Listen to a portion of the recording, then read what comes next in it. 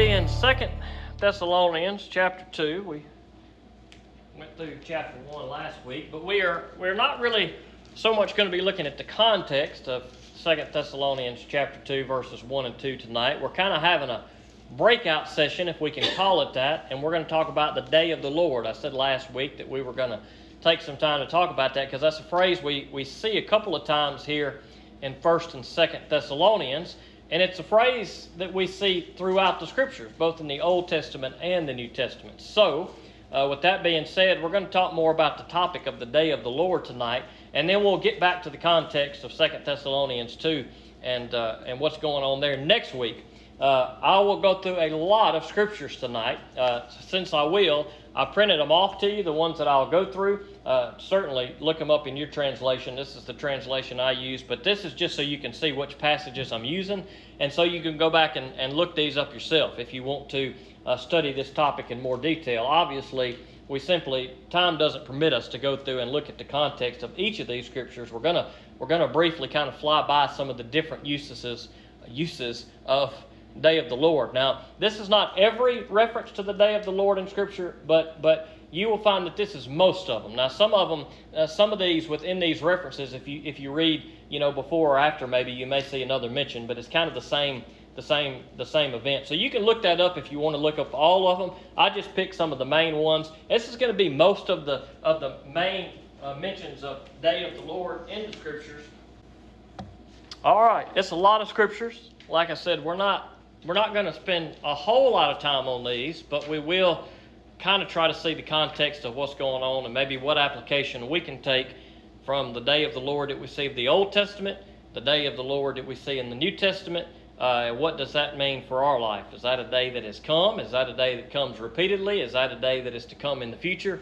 Well, we'll talk about some of those different viewpoints. So let's pray, and then we will jump in. Father God, we come to you, and we thank you for your word. And I pray, God, that you just hide me behind the cross, that I do a good job to try to present this topic and these verses tonight, dear Lord, that your Holy Spirit would speak through me. And to each one of us in this room, dear Lord, there certainly is difference of opinion sometimes, different interpretations, even among Christians, dear Lord, about some of these things. And sometimes they're kind of tough. And so there's certainly a reason for us to have different interpretations. But, dear Lord, we don't want to fuss and feud over some differences, God, that our faith is not dependent on a perfect understanding of everything in Scripture. God, we do understand, hopefully, that Jesus is your Son. That's what matters. That's what we need to have faith in. So, dear Lord, help us to be able to study and dig in and try to learn and understand your word and things like this, dear Lord, to the best of our ability. But God, the things that we don't understand, well, we just trust that you are good. And so, God, I pray that you be with us in these next few minutes. And I ask these things in Jesus' name. Amen. 2 Thessalonians chapter 2, verses 1 and 2. Now concerning the coming of our Lord Jesus Christ and our being gathered to him, we ask you, brothers, not to be easily upset in mind or troubled, either by a spirit or by a message or by a letter, as it is from us, alleging that the day of the Lord has come. Now, like I said, we'll talk about the context of that a little more and what follows next week. But the phrase here, the day of the Lord, the Lord's coming. This is a theme that we have seen throughout 1 Corinthians and 1 Thessalonians, and it's carrying over into 2 Thessalonians here. That was a big area of concern, it appears, for the people of Thessalonica. And Paul is giving encouragement, both for those who have passed. Hey, they're going to meet the Lord one day. Those of us who are still alive, should the Lord come, we're going to meet the Lord one day. And we see these mentions of this second coming of the Lord, the day of the Lord. Now, we see the day of the Lord on a few occasions in the New Testament. We see it a lot more frequently in the Old Testament. And so the first passage on your list will be one of those Old Testament passages. Now, I have underlined and italicized day of the Lord, just so it kind of jumps out to us. It's, of course, not italicized or bold in the Bible itself, but that's just for ease of us being able to see where those mentions are. I have also tried to kind of label each section. I put what book addresses the day of the Lord in each of these situations and circumstances, and kind of what the passage is talking about in the context, what it's being spoken of. And so the first one we will look at is in Isaiah chapter 13, verses 4 through 6. Now, in the context, if you go back and read Isaiah 13, it is speaking about judgment on Babylon. Now, Babylon was a pretty powerful nation. They overtook the Assyrians who came before them, and then they would eventually be overtaken by the Medes and the Persians. But Babylon was a powerful nation. They were the nation that eventually sent Judah into captivity for 70 years. And we see throughout pretty much all of these days of the Lord here that there's judgment that's being placed on all the nations, on a particular nation, on Israel, on Judah. We see judgment usually is what's taking place. That's a key theme that we will notice. When we see the day of the Lord in Scripture, it is speaking of a time in which there is a judgment. And in Isaiah 13, verses 4 through 6, it says, "Listen, a tumult on the mountains like that of a mighty people. Listen, an uproar among the kingdoms, like nations being gathered together. The Lord of hosts is mobilizing an army for war. They are coming from a far land, from the distant horizon. The Lord and the weapons of his wrath to destroy the whole country." Now, I put earth there. That's not in the Bible, but the same word that's used for earth is used for country. It may be that your translation has the word earth there. Verse 6, "Wail, for the day of the Lord is near. It will come like destruction from the Almighty." So in Isaiah 13 and these chapters and verses around it, we can see, if you go back and look at that it is speaking of a judgment that's coming on Babylon, and it is referred to as the day of the Lord. And then we see following on in Isaiah 13, verses 9 and 10, "Look, the day of the Lord is coming, cruel with rage and burning anger, to make the earth a desolation and to destroy the sinners on it. Indeed, the stars of the sky and its constellations will not give their light. The sun will be dark when it rises, and the moon will not shine." Now, I use those verses simply to show the type of language. When we see the day of the Lord, it is often accompanied with this type of language. And we see that here in this passage. The sun being dark, darkness, references to the moon. We see all of these things mentioned. Clouds. We see these things mentioned frequently when we go back and we study the passages that speak of the day of the Lord. Let's move on to Amos, the day of the Lord in Amos. Now, in Amos, this passage is speaking about judgment on Israel. Now, Israel is frequently disobedient to the Lord. They frequently do not do what the Lord says, and God says, "Okay, I'm going to take care of you if you do what's right," and they don't do what's right. And God says, "I'm going to bring destruction unless you repent." And there's always a faithful remnant. Sometimes God's people repent. Sometimes it takes time. But in Amos chapter 5, verse 18, we see this judgment on Israel. And there it says, "Woe to you who long for the day of the Lord. What will the day of the Lord be for you? It will be darkness and not light." And then if you continue reading, you'll see down in verse 20, similar language. That same type of language. Darkness is mentioned here. The day of the Lord. What's taking place in the context? Judgment on Israel. When judgment is taking place on a people, on a nation, it is often referred to in Scripture as the day of the Lord. Obadiah. And Obadiah, there's only one chapter there, verse 15. This is speaking of judgment on Edom. Now, the Edomites are the descendants of Esau. When we see Edom in the Bible, those are the descendants from Esau. And it is the judgment of Esau that's being discussed in Obadiah. "For the day of the Lord is near against all the nations. As you have done, so it will be done to you. What you deserve will return on your own head." Now, in the context here, we see that it has moved to all the nations. Now, earlier on, it's speaking about Edom, and by the time we get to this point, we're speaking about the day of the Lord. It's not just God bringing judgment on Edom, it's God bringing judgment on all the nations. Now, it's not uncommon as we look through some of the prophetic books, Isaiah and other books, that we see lots of nations that are mentioned.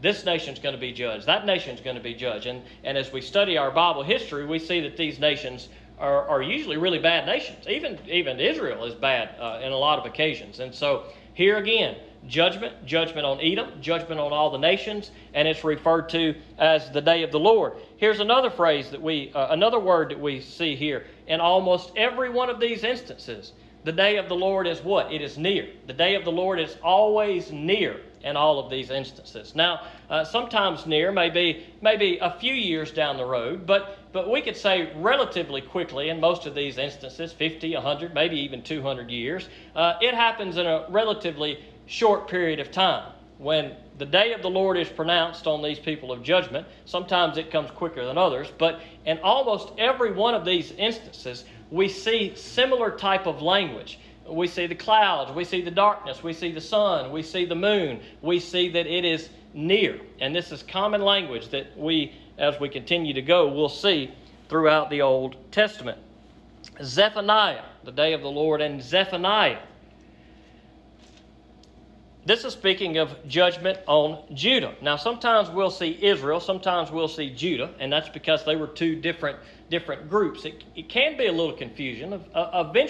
Initially, Israel was one group of God's people, but they split. There were 10 tribes of Israel that became or retained the name of Israel, and there were 2 tribes to the south that went by the name of Judah. And so two distinct groups. Now, when we look at Israel, Israel had a lot of bad kings. They were bad pretty much continually.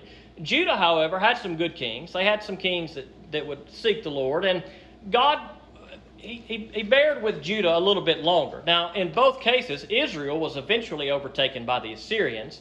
And sometime later, the Babylonians came in and overtook Judah. But sometimes we see Israel, sometimes we see Judah, sometimes we may see the language kind of mix and match, but they were 2 different groups. But Judah is a little more significant in that is the tribe that Jesus would eventually come from. And so we see in Zephaniah, it's speaking of judgment on Judah. Be silent in the presence of the Lord God, for the day of the Lord is near. Indeed, the Lord has prepared a sacrifice. He has consecrated his guest. And then continuing on in Zephaniah chapter 1, verses 14 through 16, the great day of the Lord is near and rapidly approaching. Listen, the day of the Lord. Then the warrior's cry is bitter. That day is a day of wrath, a day of trouble and distress, a day of destruction and desolation, a day of darkness and gloom, a day of clouds and blackness, a day of trumpet blast, a battle cry against the fortified cities and against the high corner towers. And so again, we see some of this same type of language, this same type of imagery. Even we see of trumpet blast here. Maybe some of these, as you read and study, you may see horns blowing or trumpet blast.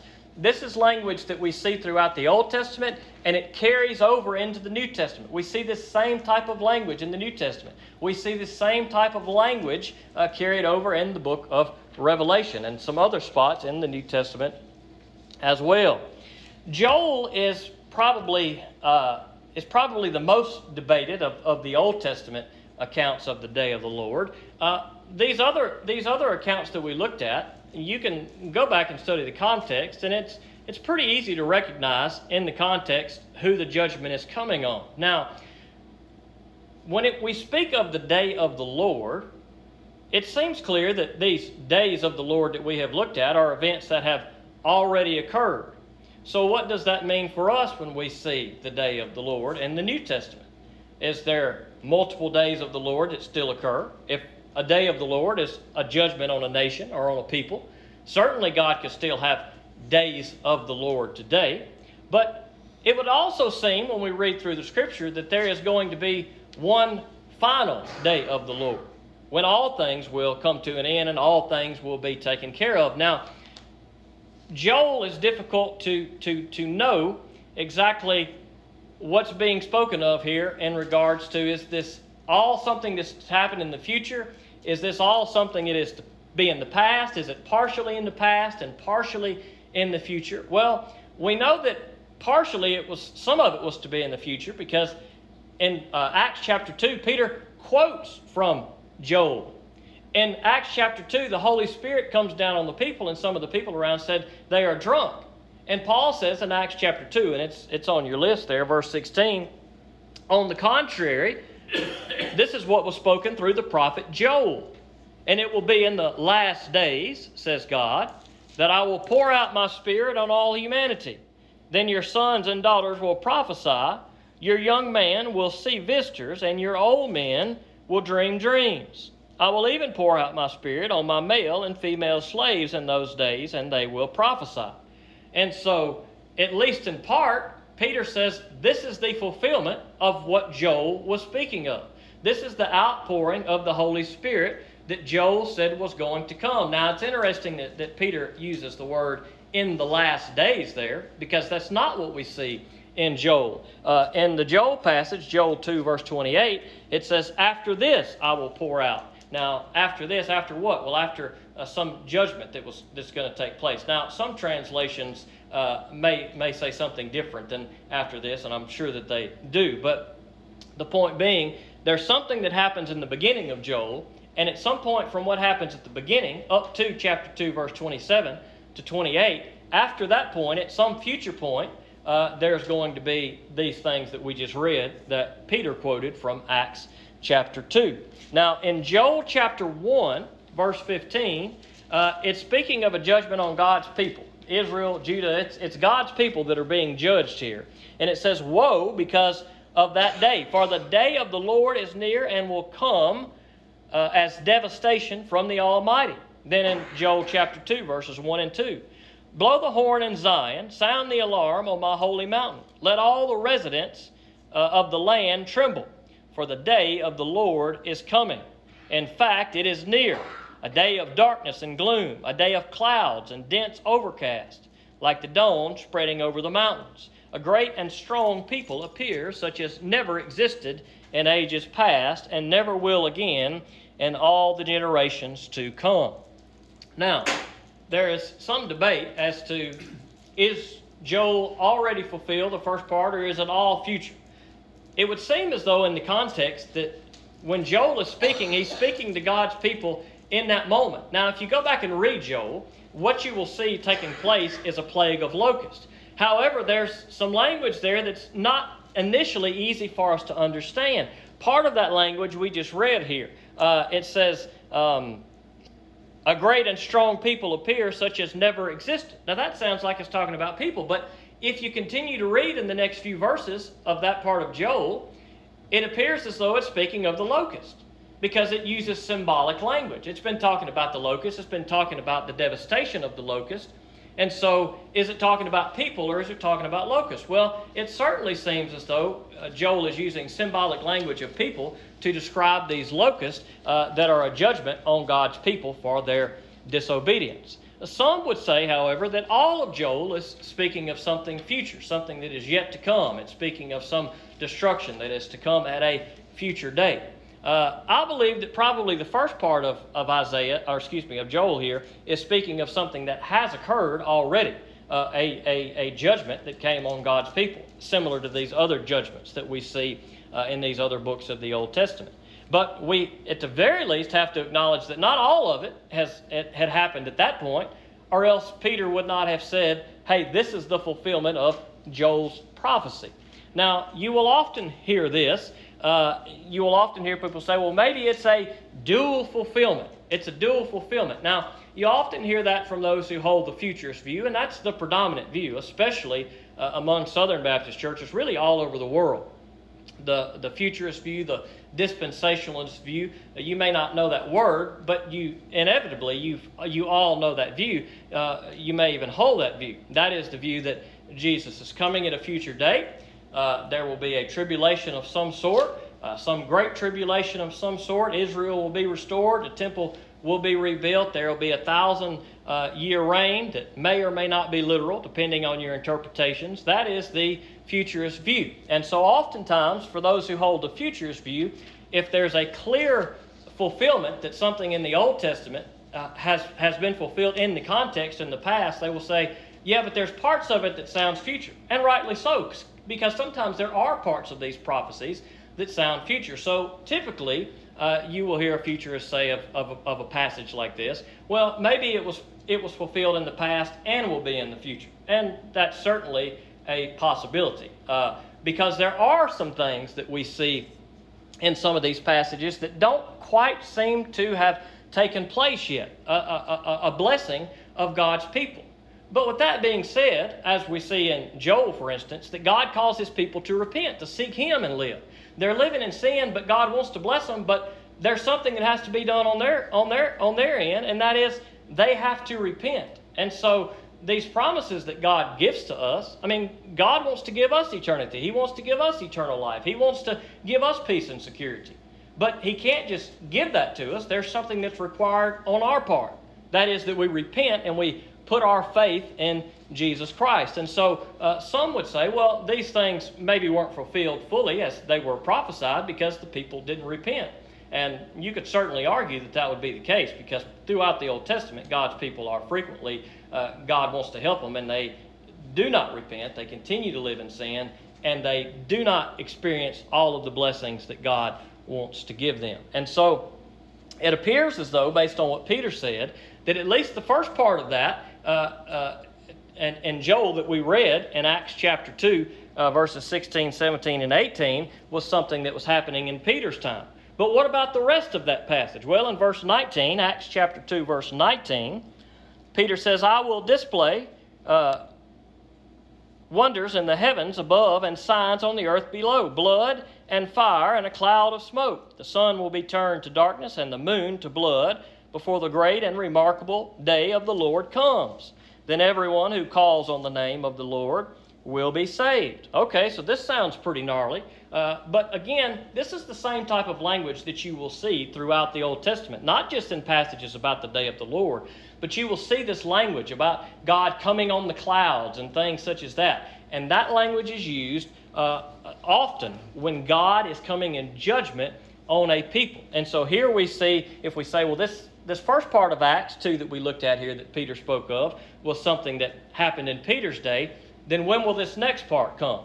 Is this something that happens physically, or is this something that is symbolic language? Now, you could argue that maybe in the Old Testament, when that language was used, that it was literal. Maybe God did come in the clouds. Maybe there was the sun darkening.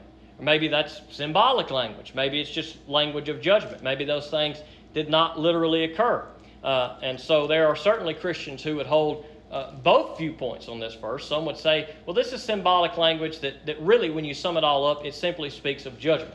And some would say, nope, every time it says this, that God always darkened, God always did something with the clouds along those lines, literally in the Old Testament, and He will literally do it in the future.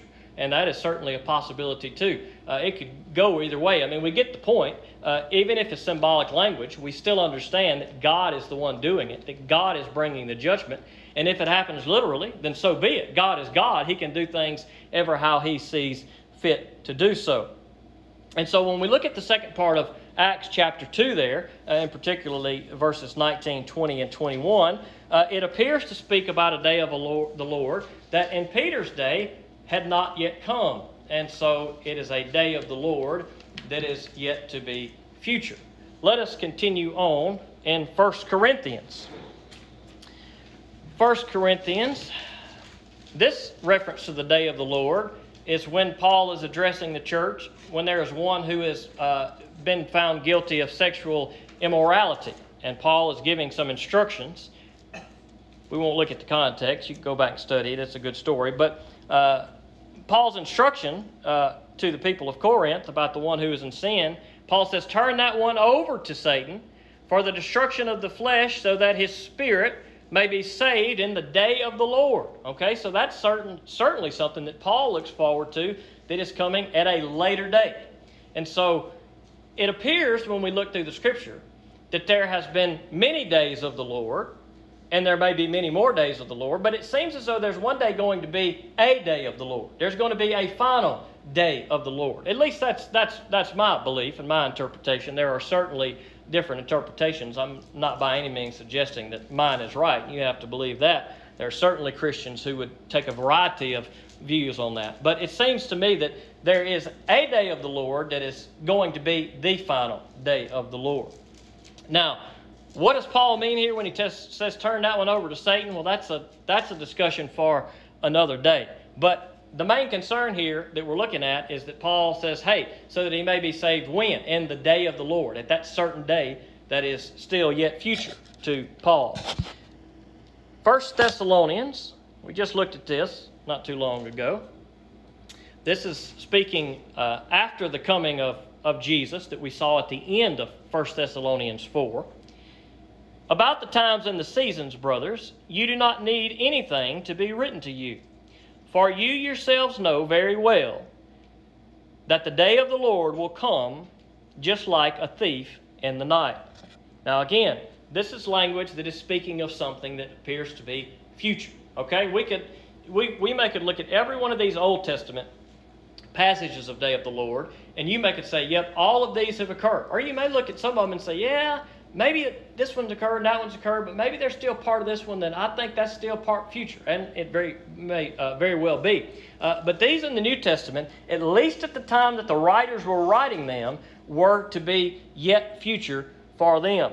We see in 2 Thessalonians 1 and 2, which we started out with, about some coming and alleging that the day of the Lord had come. And Paul is reassuring the people that the day of the Lord had not come at the time of his writing that letter. And then we see the last reference here in 2 Peter chapter 3, verse 10. This passage in context is speaking about the heavens passing and the earth being burned up. It says, "But the day of the Lord will come like a thief. On that day the heavens will pass away with a loud noise. The elements will burn and be dissolved, and the earth and the works on it will be disclosed." Or some of your translations may say will be burned up. So Peter, along with Paul here, appears to be speaking of a day of the Lord that is yet future. Now, as you read through 2 Peter chapter 3, you also see references of a flood once destroying the earth, and a fire will eventually destroy the earth. Now, there are certainly different points of view among Christians on that passage in 2 Peter.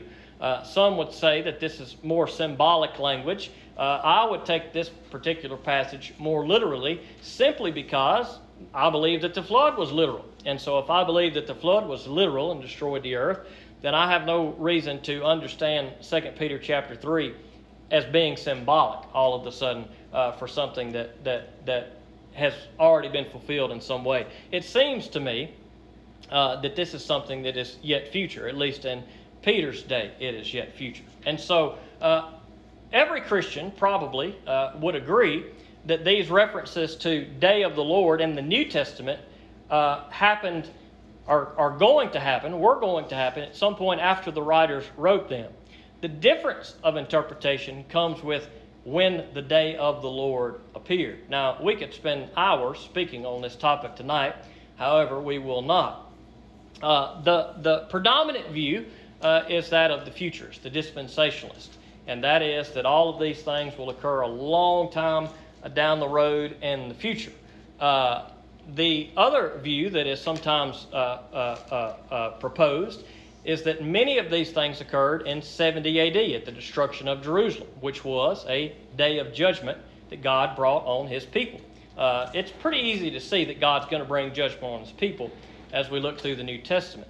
When we look at Matthew 24, this is a hot chapter that we will not dissect tonight. We've talked about it in great detail in the past, but there's a lot of difference of opinion as to, is Matthew 24 something that has already occurred? Has it partly occurred? Has none of it occurred? A lot of times, when we see futurists, dispensationalists, and you may be one, it doesn't matter if we are or if we're not. I'm just telling you the viewpoint. I'm not trying to sway you to one or the other. But typically, one of the big arguments for a dispensationalist is we must take everything literally. And so when we see language in Matthew 24, for instance, that speaks about the Lord coming on the clouds, that has not occurred. And we have certainly not, so far as I can tell, seen that literally happen. However, when we speak of the day of the Lord in the Old Testament, this is the kind of language that we've seen throughout that comes when God brings judgment. And so it's possible there is some fulfillment of Matthew 24 that occurred in 70 AD. We cannot deny that that could be the case because God definitely did bring judgment. Now, you have to go back and study that. A lot of Christians aren't even familiar that there was anything that went on in 70 AD, but there was a lot that went on and a great destruction that occurred on God's people and in Jerusalem. However, when I read Matthew 24, I'm not convinced, at least, that all of those things have happened in the past. I still believe that there is some part of Matthew 24 that appears to be pointing toward something that will occur in the future. And I think that is the mindset of these New Testament authors too, that there is a day of the Lord that is yet to come in the future. But how far into the future? Well, that is another problem of difficulty, because as we see in the Old Testament, when we see the day of the Lord, it is always when? It is always near. And quite frankly, it is, you could argue, pretty near, within a relatively short period of time. But then we get to the book of Revelation, and guess what? It says these things must soon be. These things are near. Well, the dispensationalists, the futurists, would say we must take everything literally, but then there's a problem. They say, well, that hadn't occurred yet. So the way that we can get around that, if we are a dispensationalist, is we say, well, for the Lord, a day is like 1,000 years, and 1,000 years is like a day. So what's near to us is not near to the Lord. So it is certainly possible when we look at the book of Revelation that some of those events, we're speaking of events that occurred in 70 AD. It's heavily symbolic language, and it's very difficult for us to make heads or tails of that. However, you can look through Revelation and study it, as probably many of us have, and there are certainly things in there that I say, okay, that could have happened in the past, but then there are other things that I say, I just can't see that that's happened in the past. I still think that there is some future fulfillment to come in some way. Now, even in a room this size with this few people, it's likely that there are probably 3 different interpretations and views on these passages and on the day of the Lord and on what has been fulfilled and what may be fulfilled in the future. It is important for us to study these things and understand them as best we can. So what do we make of the day of the Lord? Well, there's one thing that I think we can say for sure of the day of the Lord, and that is the day of the Lord is a time of judgment. And there have been many days of the Lord in the past. Throughout the Bible, we see many days of the Lord.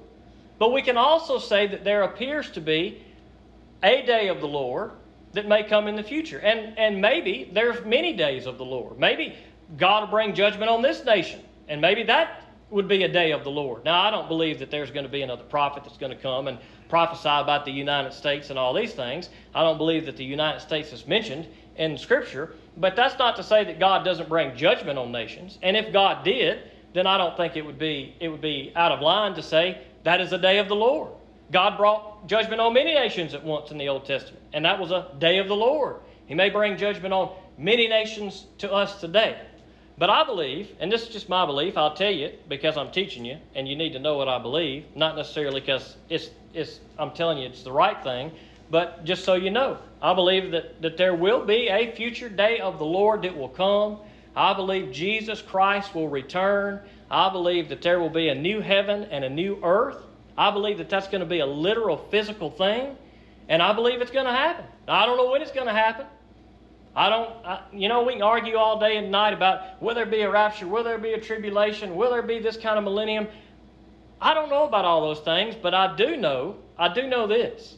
I do know that the day of the Lord is a bad day for those who are not in the Lord.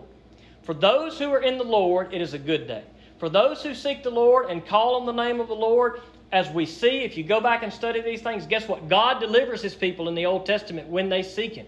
And even Peter says so in Acts chapter 2. Then everyone who calls on the name of the Lord will be saved in the day of the Lord.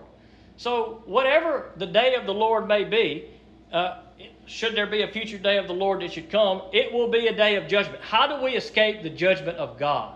We escape the judgment of God by calling on the Lord, by putting our faith and trust in Jesus Christ. The day of the Lord is not a good thing for those who do not have faith in Jesus Christ. The day of the Lord is punishment and judgment for those who do evil. And we see that in every one of these examples that we have looked at in the Old Testament. And I believe we will see it again in our day. And one day, regardless of what the return of Christ may look like, one day we will stand before God. One day we will stand in judgment before God. And we will either experience the wrath of God in God's judgment, or we will experience the grace of God in God's judgment. What determines what we will experience? Whether or not we call on the name of the Lord. And if we call on the name of the Lord, we will be saved. Let's pray. Father God, we come to you. We thank you for your words. This is kind of a difficult topic, dear Lord. There's so many things that we barely kind of scrape the top of them, dear Lord. But one thing that we see clearly in your word is that the day of the Lord is a scary day. Dear Lord, we do not want to be those who experience your wrath and judgment on the day of the Lord. So God, let us be those who seek you. God, maybe we are those who are sinful now. Let us be those who call out to you and repent. God, that's what you call your people to. If we would just repent, if we would humble ourselves before you. Dear Lord, you blessed your people in the Old Testament, and you still want to bless your people today that will call out to you. So God, I pray that if there's one in this room that does not know Jesus Christ, that today that they'd call out to him. That today would be a day that they are your child, dear Lord. That today would be the day that they don't worry about your wrath and judgment of the future, but they know, God, that Jesus has taken that judgment on their behalf. God, I pray whatever our view may be of passages like these, God, even among Christians, we may differ. But dear Lord, help us to love Jesus, to put our faith in Jesus, to do your work, to follow the commands of Scripture. And God, whatever future day of the Lord may look like, whatever future coming may look like, dear Lord, we don't have to know what it'll look like. We just have to trust Jesus and be ready. And whatever it looks like, it'll look just right for those who put their faith in it. And I ask these things in Jesus' name. Amen.